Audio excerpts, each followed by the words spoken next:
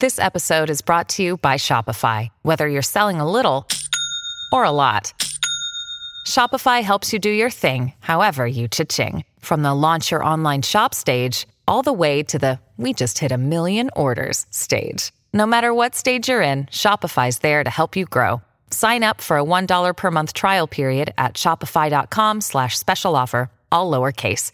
That's shopify.com/special offer. Hey guys, it's Andrew, and if you've been following our podcast for a while now, you may be aware that I've been working on a feature film that I wrote and directed last fall called An Angry Boy. It's a revenge thriller about a teenager who goes on the hunt for a sadistic cult, so I think it's right up your alley if you like our content. I'll keep it short right now because I know you want to get to the podcast, and there's more information over on our Kickstarter page, but we have some awesome rewards over there, like getting your name on a Scary Mysteries video, being invited to the online world premiere, which will be hosted by me. It is only available through Kickstarter, and it will be where you can see the movie months before it's released worldwide. There's also posters, deleted scenes, signed scripts, and a chance to get your name in the actual credits of the movie itself. So if you've enjoyed the content that we've put out over the years, then please do consider helping us out. If you want to see some of the movie, rewards, and more info about it, then please visit the Kickstarter link in the description. Thank you guys so much, and now enjoy the episode. Those living in the congested cities of the Northeast know that if they wish to take a break from their busy lives in order to commune with nature a bit, all they have to do is head on up to the great state of New Hampshire. Their motto there is live free or die, and the state offers all sorts of adventures and crisp mountain air. But as much as we may adore the Granite State, there are still some things that have happened there that may prompt you to reconsider a visit. Here are 5 terrifying unsolved cold cases in New Hampshire. Number 5. Suspicious death of David Braley. One of the most interesting spots to visit in Concord, New Hampshire, is the decades-old nightclub called Take 5 Music Hall. Opened in January of 1970, Take 5 has hosted some of the greatest performances that the county has ever seen. But beyond its illustrious reputation, therein lies a secret that not many people know about. For several months, the family, friends, and loved ones of David Braley have been on the lookout for his return. The 21-year-old had gone missing, and no one had any idea where he'd been after he was last seen alive at the Take 5 Music Hall nightclub on November 10, 1989. Investigations were made, but the apparent lack of leads and information led authorities to set aside the case. What everyone feared eventually transpired the following year. On March 18, 1990, police recovered a lifeless human body found drifting along the Merrimack River in Manchester. Ultimately, they confirmed that these remains belonged to Braley, and the findings suggested that the young man could have been involved in an altercation that took place behind the club. An autopsy report cited numerous signs indicating that the victim had been badly beaten, and officials had all the reason to believe that the body was later dumped into the river. But no one had a clue as to who Braley could have had a conflict with. Detectives talked to almost everyone who was there that night, and it was impossible for them to determine if these same people were perhaps the ones responsible for his untimely demise. Moreover, they couldn't even be sure if he was possibly the target of a random killing. Ultimately, police couldn't rule the case as a homicide, although the circumstances surrounding the man's death strongly suggest that it was. Braley's family were left with nothing but a cold trail of questions that now, for more than 3 decades, have remained unanswered. Number 4. Brutal death of Sylvia Gray. By definition, a case of any kind becomes cold when all investigative leads are exhausted and it remains unsolved after a period of at least 3 years. From time to time, cold cases do get reviewed should there be any developments that arise. The introduction of newer forensic technology could prompt investigators to check in on the matter. And several cold cases were solved this way, but unfortunately, there are those that not even the advent of new forensic science nor new leads could possibly solve. Take, for example, the case of the brutal slaying of Sylvia Gray. On May 30th, 1982, the 76-year-old woman was found dead near the woods close to her home in Plainfield, New Hampshire. The police report cited that the autopsy done on the corpse revealed that the septuagenarian had been brutally beaten and then stabbed to death. For a crime as grisly as this, it's quite surprising that there's only but a few pieces of information drawn out from the investigation. In the end, no one had any idea on the circumstances that directly led to this woman's demise. There was a lack of concrete details that made it difficult to determine if Gray was the victim of a random killing, a botched robbery, or perhaps a personalized murder. Since there's only but a handful of facts provided on this case, it's impossible to confirm if the police had persons of interest, let alone suspects, to look out for. And so, for more than 40 years, the Sylvia Gray murder case has not moved a single inch. Considering this, it's hard to say if there's still any hope that Gray's death will finally be given justice. Most likely, it'll just be another cold case that sits in the files, unsolved for the rest of time. Number 3. Murders of Stella Bolton and James Moore. The city of Portsmouth is one of the more populated towns in all of New Hampshire. Like New York or Los Angeles, this city is home to all sorts of people, regardless of racial or cultural backgrounds, and among them was Stella Bolton, a 68-year-old woman who hailed from Trinidad.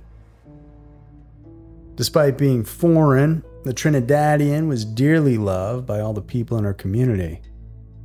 She loved to bake cookies for everyone in her neighborhood, and it's no wonder that she was best remembered as everyone's grandmother. The elderly woman also loved to hang around and play bingo at her home on 74 Rock Hill Avenue, which she shared with her longtime friend, a retired Navy veteran named J.J. Moore. Like Stella, the 73-year-old veteran was also popular in the community for his generosity and upbeat spirit. Not once did that man fail to greet anyone who passed by his house. Despite living together, those who knew the two swore that they weren't in a romantic relationship. It was said that JJ and Stella's husband were good friends. When Mr. Bolton died, the ex-Navyman and the woman moved in together in this neighborhood known as Mariners Village.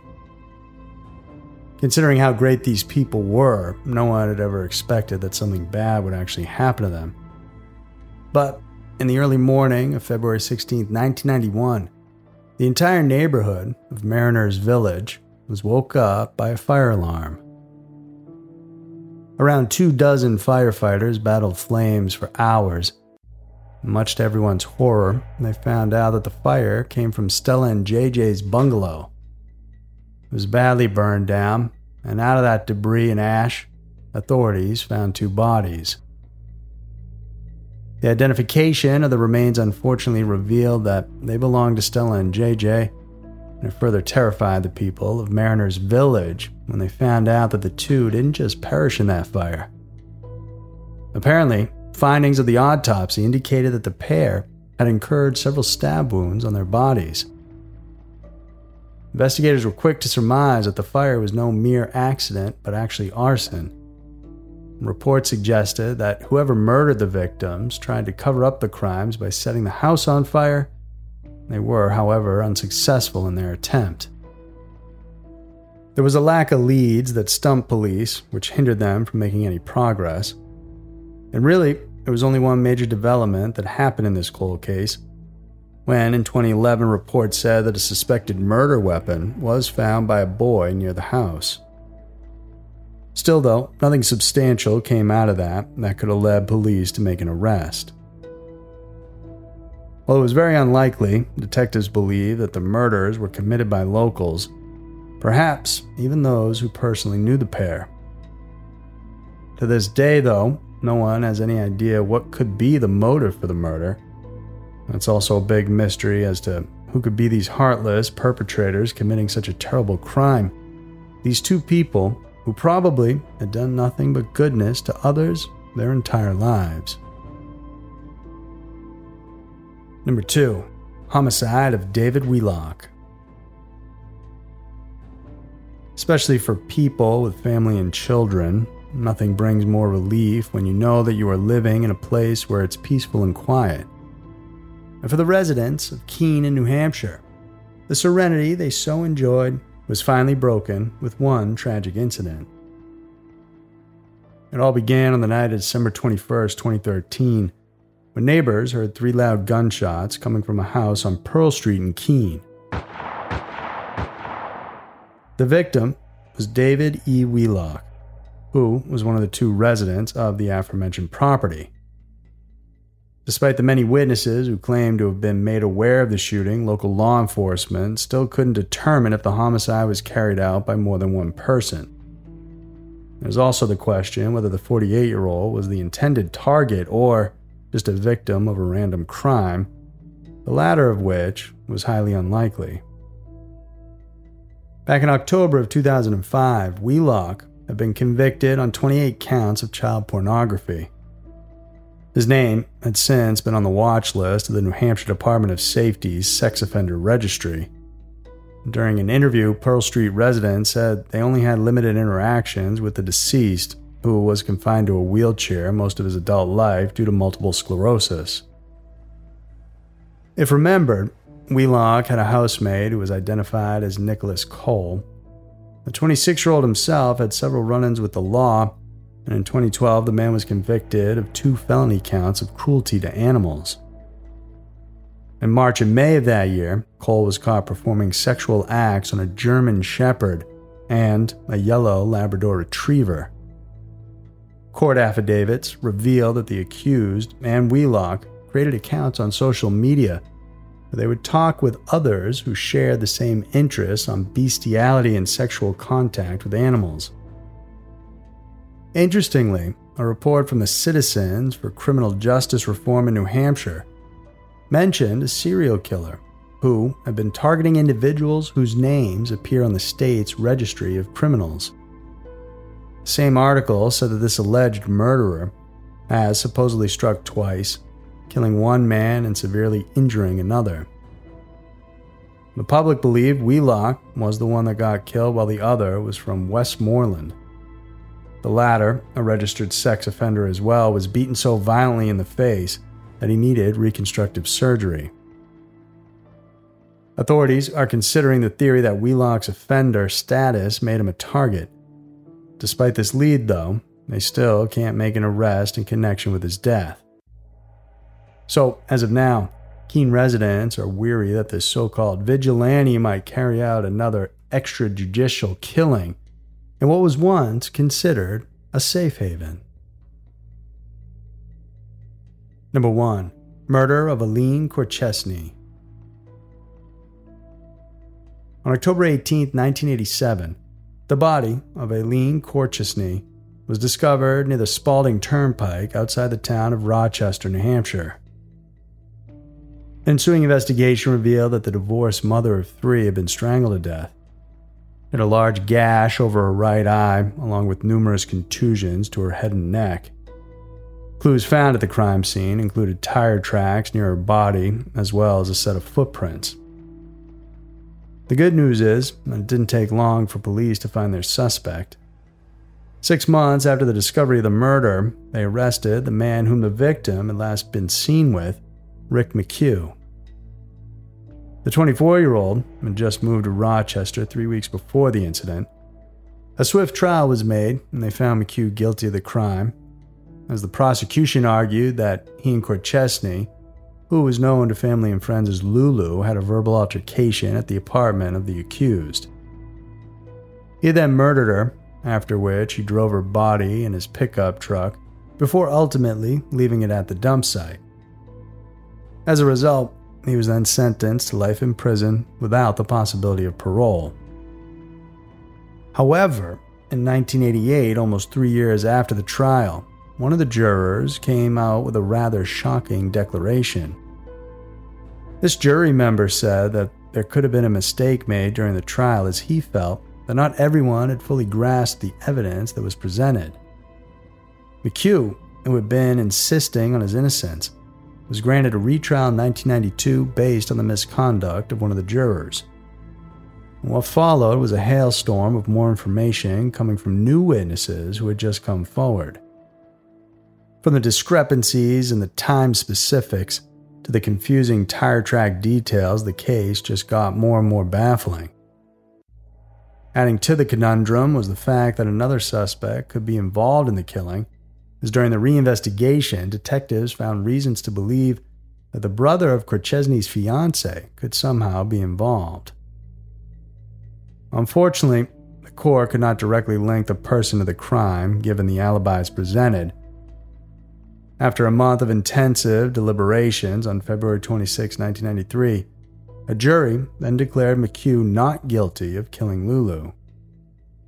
He was released from custody after having served 5 years in detention, but meanwhile, this case still remains unsolved. No one else was ever charged with the murder, and this left everyone, especially the police, stumped with a dilemma.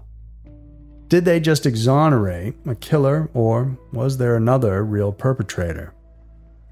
Only time can tell if Lulu's mysterious death will be given closure after more than 30 years since it happened.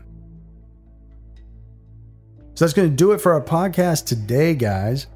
If you enjoy what you listen to, please don't forget to rate and share this content with your friends. If you're looking for more intriguing and fascinating stories, you know you got to go check out Everytown. Thank you so much for tuning in. I'll see you in the next one. At Grand Canyon University, we believe in equal opportunity, and the American dream starts with purpose. Whether your pursuit involves a bachelor's, master's, or doctoral degree, GCU's learning environments are designed for supportive networking and collaboration. With over 330 academic programs, GCU provides a path to help you fulfill your dreams. The pursuit to serve others is yours. Find your purpose at GCU. Private, Christian, affordable. Visit gcu.edu.